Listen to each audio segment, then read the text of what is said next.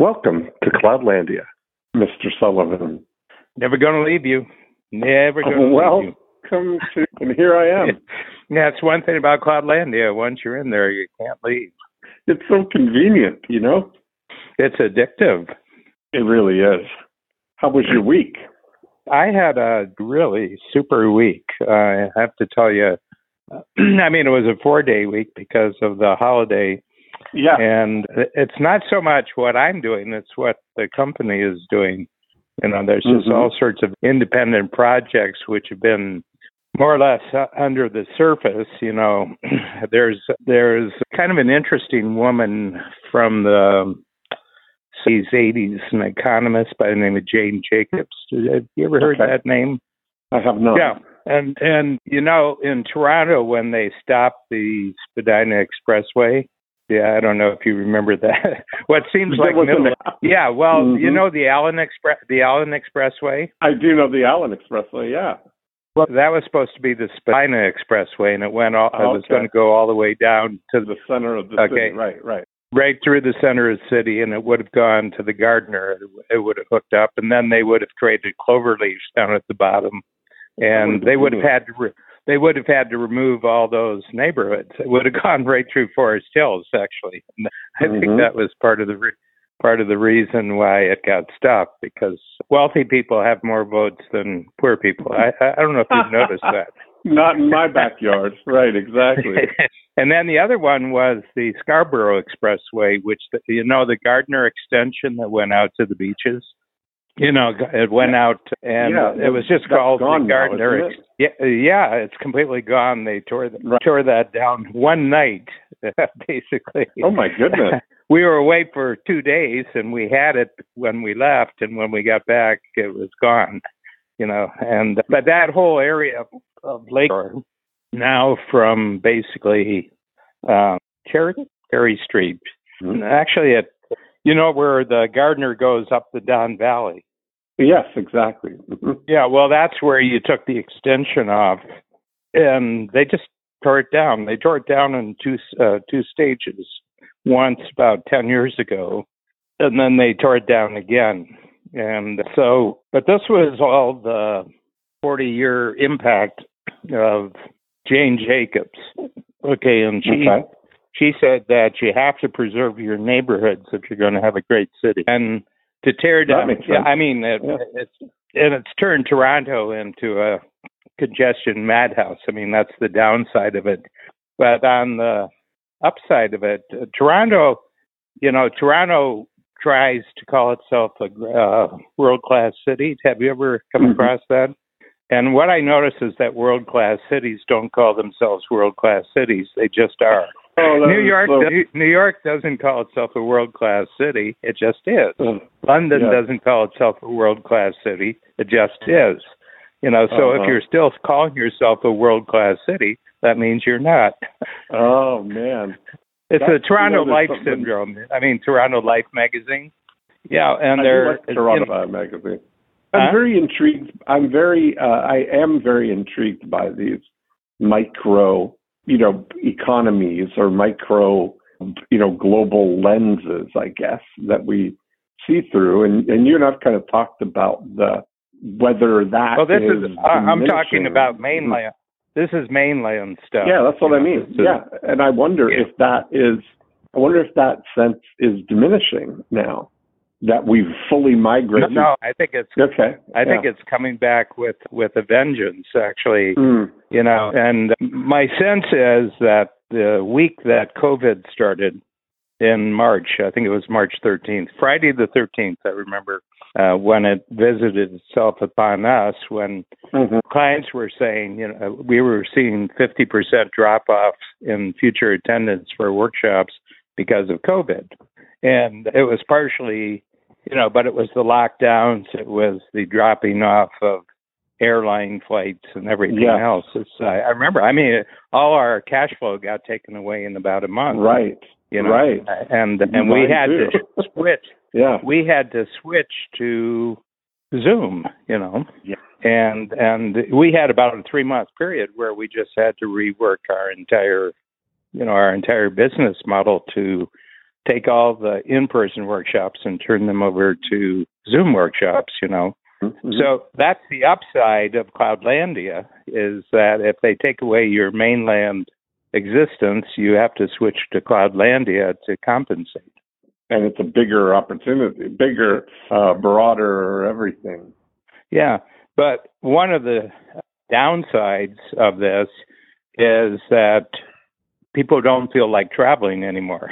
I mean, are you talking to me? No, I'm talking about us, and I know, yeah, exactly. I'm talking about everyone you meet. I know exactly. Our only time when we have full attendance during the week where we have people in the office is Wednesday, Monday and Tuesday, Thursday and Friday, or when there's a in-person workshop. You have to be in the company on workshop days. Okay. And so, but the thing the Jane Jacobs, the people who really got involved with the number one person in Toronto was Mayor Crombie. And he was one of the forefront leaders in stopping the Spadina Expressway and the Scarborough Expressway. Okay. And so I'm just showing you the interrelationship between mainland and Cloudlandia. My feeling is that the more that Cloudlandia expands, the more people go back and start reinforcing their local areas. That's what I wonder about this. How's that for a topic? How's that for a topic that we didn't know about 5 minutes ago? Well, exactly. But I think there is something to that. Like I look at I think I've mentioned before, like without having moved away from Toronto, like coming into Florida and when's the last time you flew to Toronto? Yeah, no, it's been 3 years. And 3 years. Yeah, the next time will be whenever April. If you decide you're going to do Toronto. 12th of April is the first. It is. Toronto. Oh, it's already set. Yeah, it takes us about a year or two because we've got to guarantee that we've got a date when people can also do their 10 times workshop in person. I gotcha. Okay. Right. Yeah. Pre-zoners double duty. They double duty. Yeah. Okay. Well, this is very exciting then. So April 12th is on my calendar then. Okay. I'm pretty sure you're taking a statistic from Dan Sullivan here, so we better double check on this. Well, April 12th is a Friday. Yeah. It's in the calendar, and I think the free zone is or the 10 times is on the Thursday. Okay. So the 11th and 12th. All right. Well, now we're talking, Dan. And then is on the Saturday. And that's what I'm most excited about. Yeah. Well, this will be for those who aren't listening. Table 10 is Dean and I meeting for lunch on a Saturday, which really got everything we're doing together started. Was the Table 10 meeting? Exactly right. Yeah. But that's a mainland reality, which made it possible. Yes, that's exactly right. And I think that this is where, as I've reflected, I look at where I've been spending time taking snapshot comparisons this week of today and 25 years ago and seeing where we are. If I look at 25 years and 30 years ago kind of thing, I look back at when I started my, sort of being in the results economy or launched my entrepreneurial career in 1988. So I look at that as coming up on, 35 years this year. 35 years, yeah. Yep. And I just it's 35 years right now. It's 35 years. I mean, we're in the 35th year. So we're in the 35th year. What's really interesting, our program, where we have workshop programs, started in 1989. So next year is our 35th year. It's year 35. So it's the 35th year of the program, and I'll be 80 in May, and I've been coaching for 50 years in August. Okay, so it's sort of an anniversary year. Nashville in May, we're going to have our first worldwide conference in Nashville. CoachCon, yeah. Coach Con, yeah. Yeah, you can take that in two ways, Coach Con. You can take Coach Con in two ways.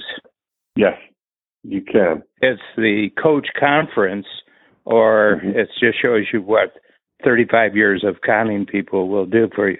Oh, that's so funny. Well, I'm very excited about both of those. I'm very excited about both of the things. Yeah. So where I was going was, in 1988, looking back at the things, it was very much a Toronto-centric kind of lens, because I left Toronto in 1984 to come down to Florida and finish up.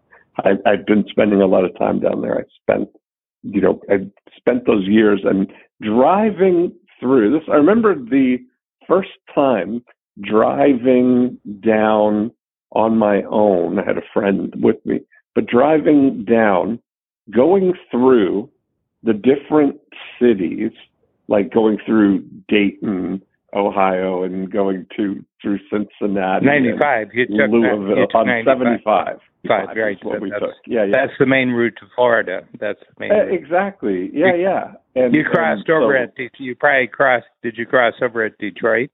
We got a tip to cross over at Port Huron, so up further, right. Which was further north. Yeah. Mm-hmm. But then once you were across, it was a straight shot superhighway all the way to Florida. Yeah. And the reason is that Canadians, Florida is part of their Canada. Yeah. I mean, exactly. Ontario, my Florida includes my Canada includes Florida.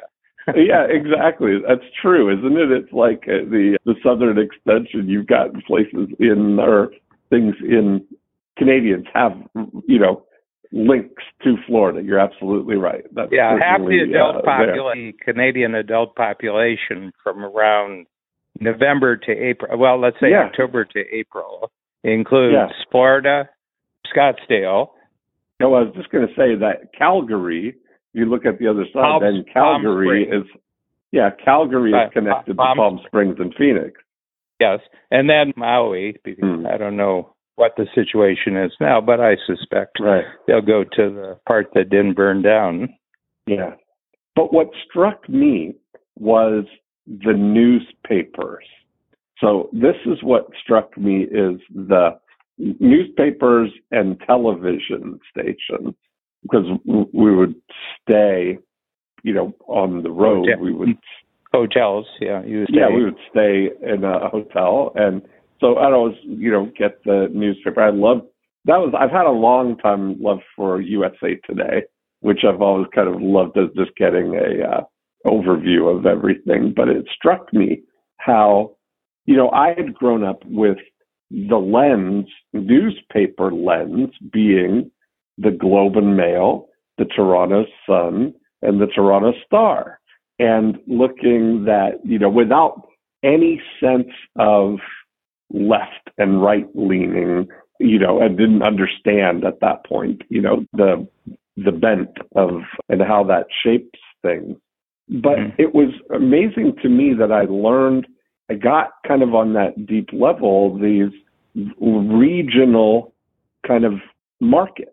I don't know how to fully describe it, but it was an awakening that I knew that, hey, if you got something, that worked in, it was kind of like this franchise idea, seeing franchise thinking in place, in that different places, and seeing the Cracker Barrel restaurants. You have the same exact Cracker Barrel experience at any drop-off point along Highway 75, And so... And Red Roof Inn. Yeah. At the time, the thing was... in those days... was the new model. Yeah. For young college students traveling abroad. Right. Yeah. But it was so great. And that level of, you wouldn't have any window into Louisville, Kentucky, unless you're passing through Louisville and you tune in to the Louisville echo chamber or ecosystem where you're seeing the Louisville anchors and the news and the local thing, and you're reading the Louisville newspaper, And then Macon, Georgia. Yeah, Macon and everything. Because you usually made, I always remember that we shot for Louisville or Lexington on the first night. Lexington, Yeah, but we never saw any of the horse farms. Well, you did, because the 75 went past but you never got off. Yeah. You had Oasis, which were franchise Oasis. Yeah, exactly. And you know what you're going to get, But now I see now how those things are like with the rise of Cloudlandia, the access to what's going on a national scale and global scale kind of thing went direct to the individual. Now you've got access to everything. And do you follow or is on your list of news outlets? Do you come to Daily Wire? Is that part of your routine? Or are you familiar with? No, that's not one of mine. Do you know about the Daily Wire? I've heard of it, but that's not really what it's not. Well, no, I mean, I'll look at it now that you're talking about it. I'll look at it. Well, Ben Shapiro is the one. I know Ben. He's the guy that started the Daily Wire. Yeah, I'm a Breitbart guy. I check Daily Caller, Town Hall, Breitbart. Yeah, well, and the Daily Wire is now a $200 million. They do $200 million a year now, and they just last year, if you think about the VCR formula, and the reason I'm bringing up the Daily Wire is that is a Cloudlandia-centric media empire that was started 100% to be online and took advantage of they tapped into Facebook's reach, and they funneled those people into get readership and get subscribers to their news service, and use that money to buy more attention on Facebook. That was the whole very simple model, and they executed it flawlessly, and so they built this huge reach, and they had a relationship with Harry's Razors. Do you remember? Dollar Shave Club and Harry's Razors. Yeah. Okay, so Harry's Razors was a big advertiser on Daily Wire, doing very successfully, and then Harry's took exception to some content on the Daily Wire that suggested that men are men and women are women. And that would... Whoa, that's like touching the third rail of the subway. Absolutely. And they stopped advertising. But what Jeremy Boringer, I think is the guy's name, who's the CEO of the company, what they did was they started on the backs of that a company called Jeremy's Razors. And they built they did a whole ad launching the process because it's their own audience. They were already very successfully selling Harry's Razors to their audience by letting Harry's tap into their reach. And so when Harry's left, instead of looking for somebody to replace Harry's as an advertising partner, they said, well, we'll just make the razors ourselves. And they started Jeremy's Razors. And now Jeremy's Razors is a huge, subscription-based company speaking directly to the reach that they've built with the media company. And it struck me that now we're getting to where these very specialized, I don't think we're separating geographically as much as we're a lot ideologically now, that there's brands for the right and there's brands for the left. And there's, there's woke brands and there's, I won't say successful brands now, but that's, I think, the writing's on the wall. Well, I'll tell you, can I tell you an earlier crossover that set that up? Yeah. Well, actually, FM radio was technologically possible in the 1930s and 1940s, but it was never approved by the FEC until the 1970s. Actually, there was about a 40-year thing where the FCC, Federal Communications, they couldn't get it passed even though it was available. But FM is strictly a local radio reach. During the day you can get about maybe 30 miles. You lived in Georgetown, I think, when you lived in Toronto, right?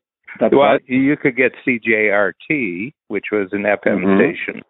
And you could, but once you got, let's say, up to Orangeville or Newcastle, you couldn't get CJRT anymore.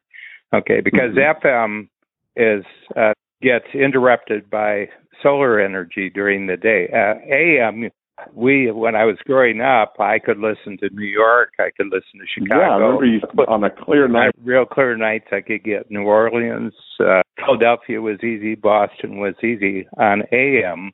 Because it's a different bandwidth, okay, and it doesn't get interfered with by the sun, but the sun won't let FM go further than about 30 or 40 miles. It's not true anymore because all the FM stations now go on the internet, so it's an internet delivery. So I can get Los Angeles jazz station on the internet, and they're taking advantage of the internet. But what happened was AT&T really controlled the AM spectrum, AT&T. I mean, they talk about the dominant technologies, Google and Meta and everything. They talk about it today, Amazon. They didn't get up to the knees that the type of control that AT&T had. Okay, and AT&T didn't want any competition for its AM networks. And they came in, but because FM is a local, it's a region, it's where you are, you get FM radio. Right. The universities are the ones who started it all.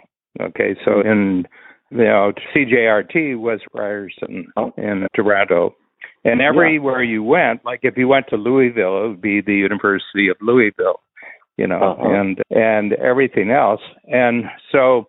Right off the bat, the ideology of the universities by that time was left. That was where the left-wing people, symphony music, and it was, the various FM stations.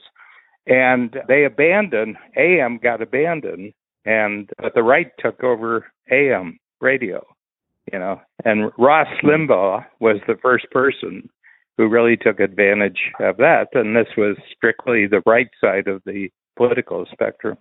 Okay, so AM talk radio, if the left tried to get into talk radio, nobody would listen to it. Okay, nobody. So and so what happened, you already had that ideological split at the radio stage. Okay.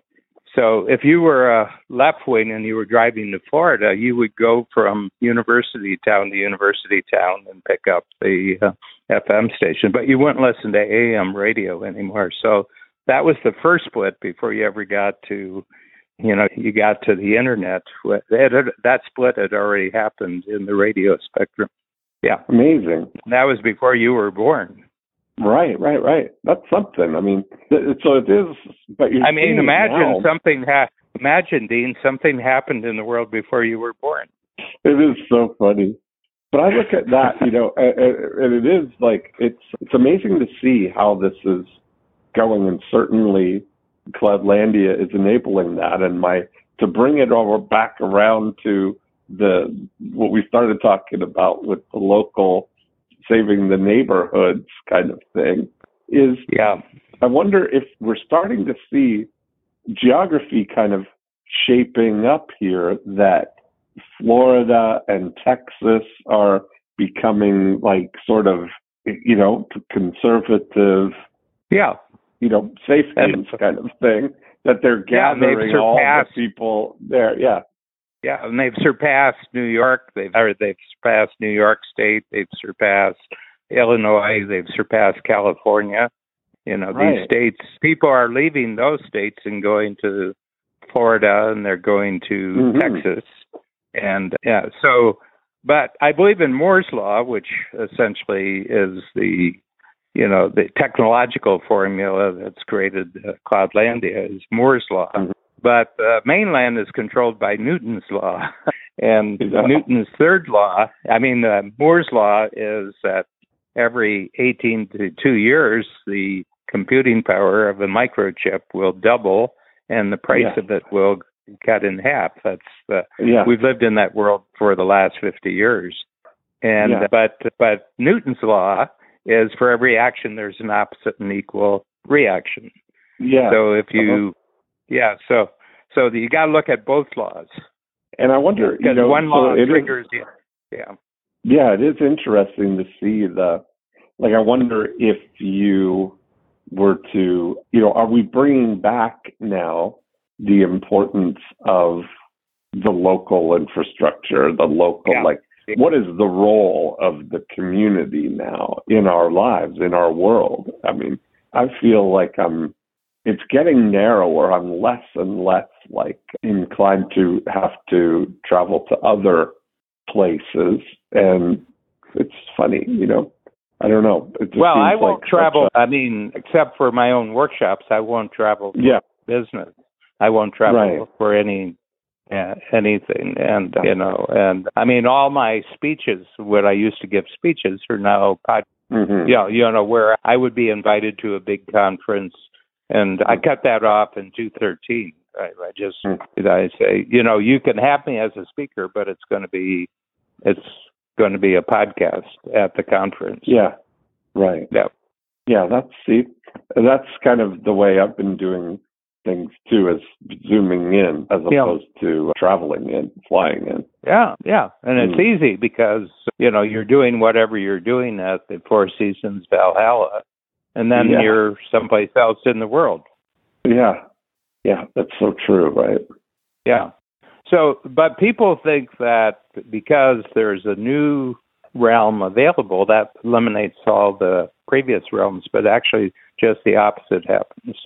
Yeah, I posted, and I think about how we really have the ability to be a beacon, I wrote Jamie Smart. I don't know if you've ever met Jamie. You know Jamie? Well, I know of him. Yeah, wrote Clarity. Joseph and I, when we were doing all the big seminars, when we stopped doing that in 2009, that was a big shift in our world, in terms of having spent 15 years every single month doing a big event somewhere new. We're in Joe was having a conversation with Jamie about that, and he was like, because for him it had been even longer, doing that as his identity of being the speaker, going to town and being on stage. And Jamie talked about it as a transition from going from being a torch bearer, where you have to take the torch and go city to city to spread the message, to switching to being a lighthouse, where you stay in one and beam your light from and everybody comes to you. And that was a big shift. And, even then, 2009, the internet was here and all the infrastructure and everything was here, but it certainly wasn't the same place as it is now. Zoom and all that stuff was not yet. But now, it's just, I look at it and you start to see, man, there's just so many ways to reach the world from your Zoom room, you can really have a global, there's nothing stopping you from having a global broadcasting center in a 6x6 room in your house, Yeah, it's interesting. You were very helpful to us because, we had that flood in our Fraser Street building, and we were knocked out. I mean, we had just come back from, lockdown, from COVID lockdown, and we got 3 months in, and we had the city water main next to our building went underground, and it just destroyed my recording studios, our tech team, where our tech team was, where all of our materials were. But they closed the building down because the city inspectors had to come in and they had to check out. Maybe the whole building had to come down because the support structures may have been weakened, and they'll just condemn the building. But we were out for 8 months before we could get back in, but in destroying our recording studio, we had a company. Toronto is a great post-production center for the film industry. So it depends upon the Canadian dollar. If the Canadian dollar is really weak, film studios in the United States ship their post-production work, of editing and everything. And there's about 15 movie studios, TV and movie studios in the Toronto area, all the way from Pickering to Hamilton. Now these are big studios, but they do all their inside. They bring all their inside work to Toronto, and now they're creating actual virtual towns with CGI. So did you catch any of the Jack Reacher series? I did not. It was a huge hit, but the town that's depicted where Jack Reacher is, it's a small town in Georgia. The first season was a small town in Georgia. It was one Lee Child book, Jack Reacher. And that entire town was created in CGI. It doesn't exactly exist. Crazy. Right. But when you look at it, and then all the inside scenes were constructed in the film studios, the homes and everything like that. But that shows you the relationship between Cloudlandia and the mainland. Okay, because once you cross an international border, you're in a different currency system. Yeah. Yeah, digitally, so many things are possible now. I posted up a video. The one thing that remains constant is the U.S. dollar. Okay, the U.S. dollar, and people say, well, why does everybody use the U.S. dollar? And I said, you just answered your question. It's right there. Just back up to the first part of your sentence. Why does everybody? That's like the. It's like English. Why does everybody speak English? I said, you just answered your question. That's like the Yogi Berra. Nobody goes there anymore. It's too crowded, right? And so the big thing is that since 1989, the average differential between the Canadian dollar and the U.S. dollar has been 26% in favor of the American dollar. So we get 80% what is of it now? our dollars. It's $1.36 right now. Are you crazy? Wow, that's crazy. So I check the number I check the number. Because in 1970 it was $1.55. Oh wow, okay. Yeah, but it's been hanging around in the mid 30s, 30% now for, I would say, the last 3 or 4 years. It's been could be as low as 30%. It got up to 42%. But so we didn't plan it this way. It was just a lucky break for us that we started in Toronto. And so 80% of our income is in U.S. dollars, but 80% of our expenses are in Canadian dollars. And basically you can buy the same thing with a Canadian dollar in Canada as you can with a U.S. dollar in the United States. So we've got, we don't have 26% because it's 80%. It's not 100%. But we've averaged 20% for 4 years. We've averaged. So every dollar that comes across, it's worth $1.20 if it comes across from the United States. Yeah, right. Wow. And that's kind of, this is where, that shows you the relationship. About the infrastructure, the infrastructure things of being able to now, build with a Cloudlandia audience, reach with with the capabilities or the expenses and physical delivery stuff happening in the most favorable, mainland place. And I wonder if that's the opportunity that geographically, places will become sort of specialist in certain things. Well, that has been the case actually for the last 30 years. Okay, It's because of one factor that 90% of global trade, 90%. So every day, all the transactions in the world, it's like, it can be like 4 trillion to 6.5 trillion every day, the total value of it. Well, 85% of it is in U.S. dollars. Okay, in U.S. dollars. And all of it is 90% of all global trade happens on water. Is that right? Yeah, 90% of all global interactions, and if you just take a look, that it's water travel, and that's only safe because of one factor, and that's the U.S. Navy.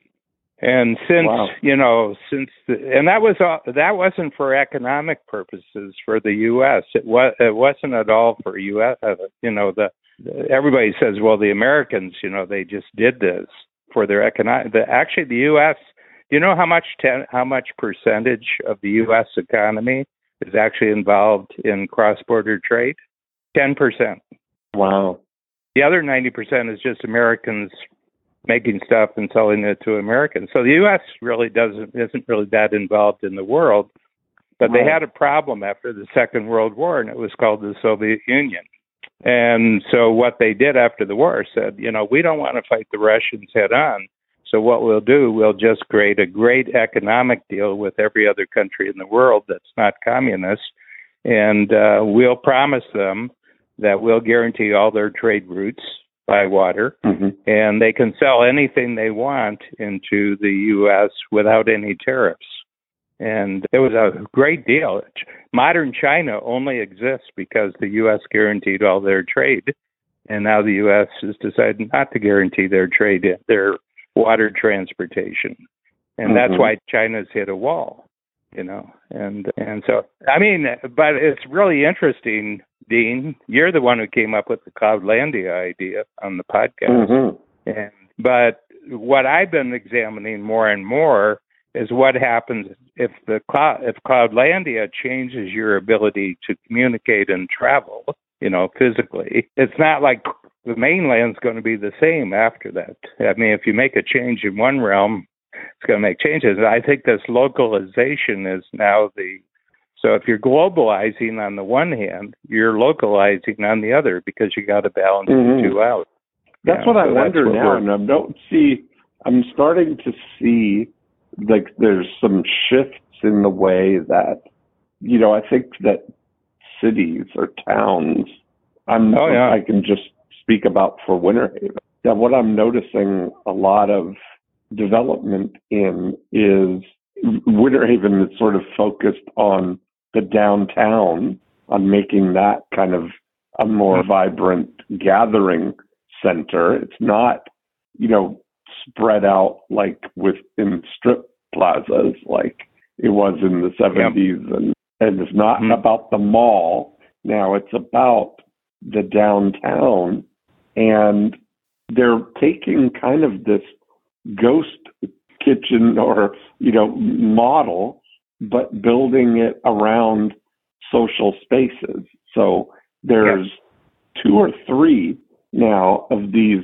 developing areas where they've got multiple restaurants in one gathering place, right? So it becomes like a social hub where you can go there, and they have live music and people gathering, but you can eat whatever type of food you want. So it's not like going inside to Can I ask you a question? Winter Haven's a fairly small geographic area, but are there 60,000 are there new residence buildings going up where the social centers? Yeah. See, that's the thing. Yeah, because the internet, the interstate highway system had bypassed all the downtowns, back in the 50s. the interstate highway system in the United States is the greatest public works project in the history of the world. It's about 63,000 miles now, and they add about another 500 miles every year, bypasses and connectors and everything like that. So it's a never-ending project. But in the 50s, it just bankrupted almost every small town in the United States when you had to go through the small.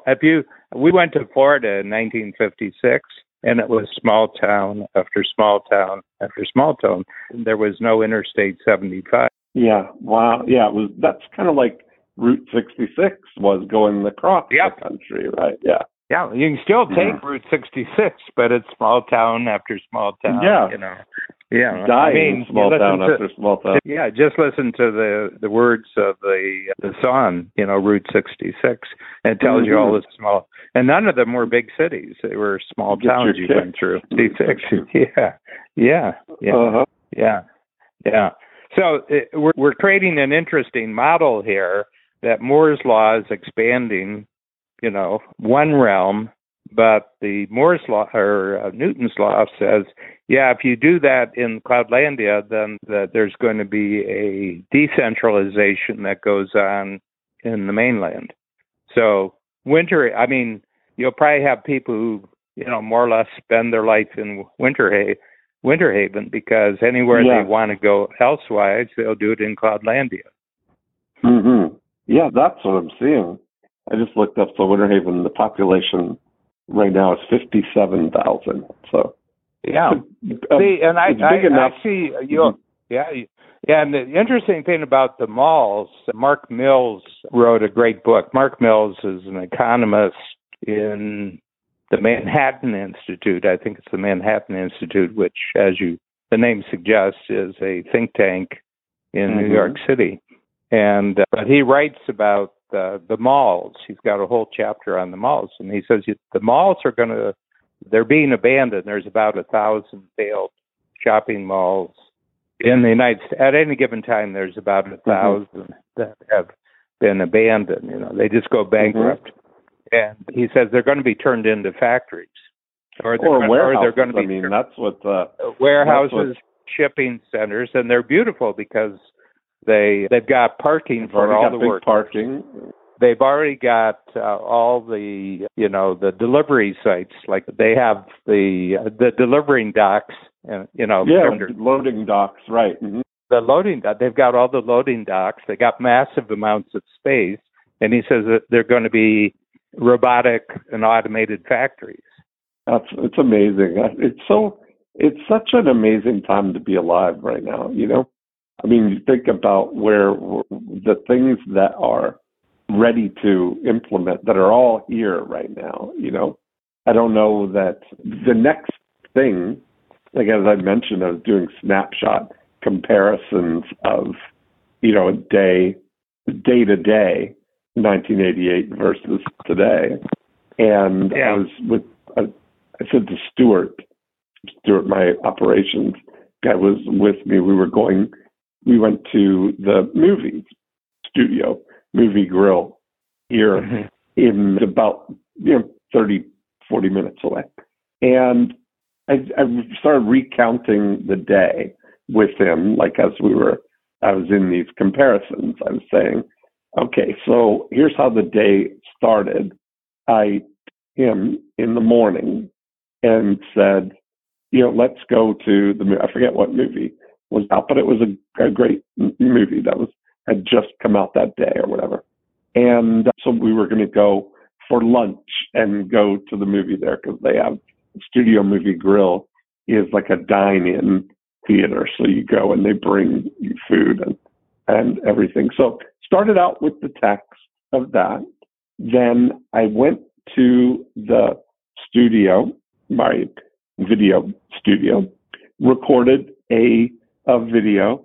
Then Stuart and I left from there. I bought the tickets for the movie online through Fandango and, bought the tickets in advance. So all we had to do was scan the barcode. They just scanned it on my phone when we got there.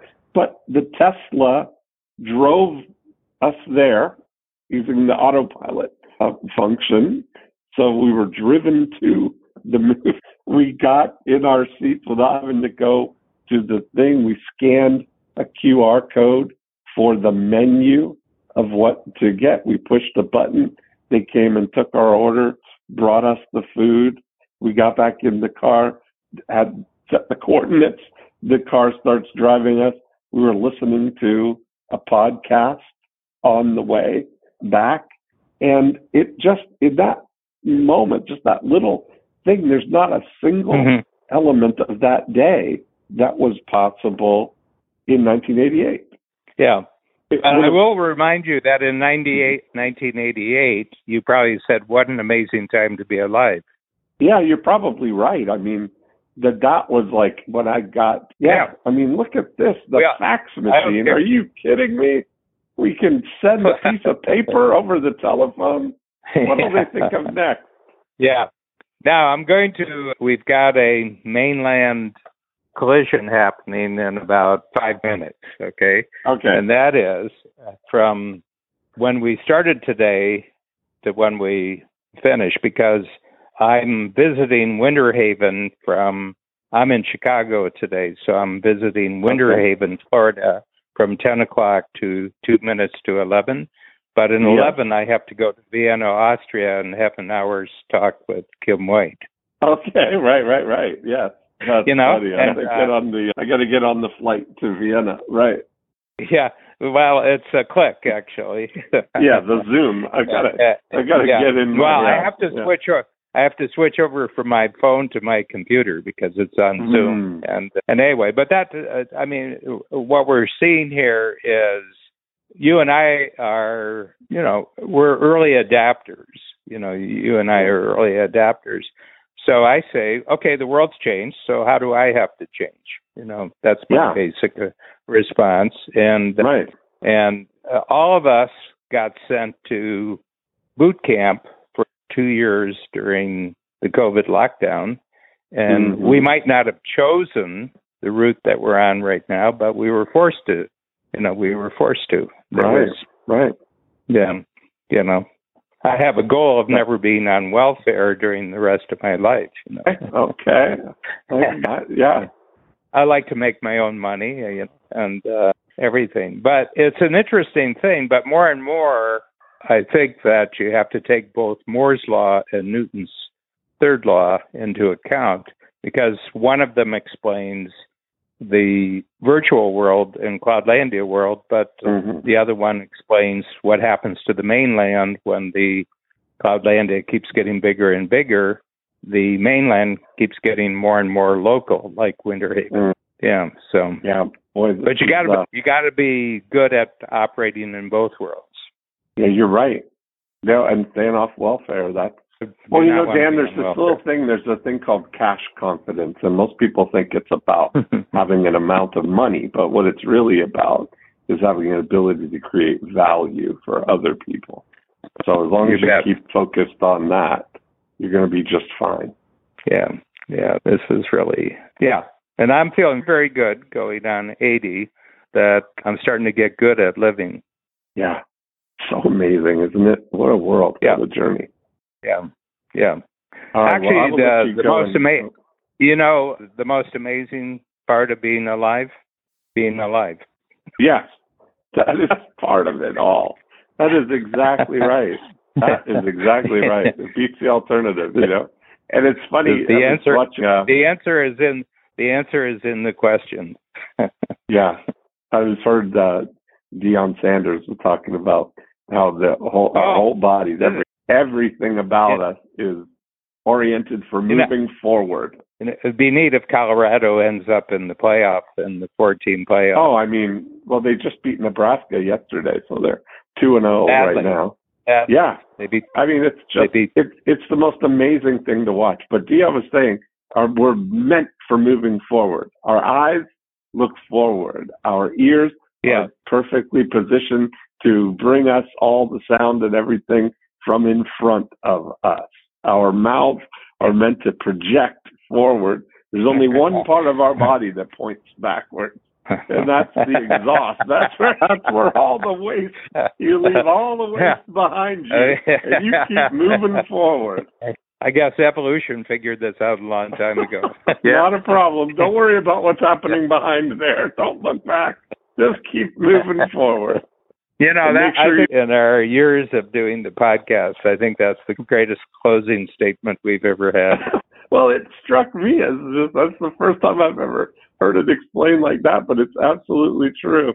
So that's why it's even more important to be the lead guy in the line. You don't want to be the... Yeah. It's like sled dogs. Yes, that's right. If you're not... with sled dogs, if you're not the lead dog, the future always looks the same. Oh, man. What a day. All right. Well, give my best to We've got a date. And, we've got a date next. If you're up to it, we've got next Sunday. I know. I'm in Chicago today, I'm in Chicago today, so I'll be back in Toronto next week. Oh, it's a permanent fixture in my calendar. All right. Thanks a lot, Dean. Thanks, Dan. Bye. Bye.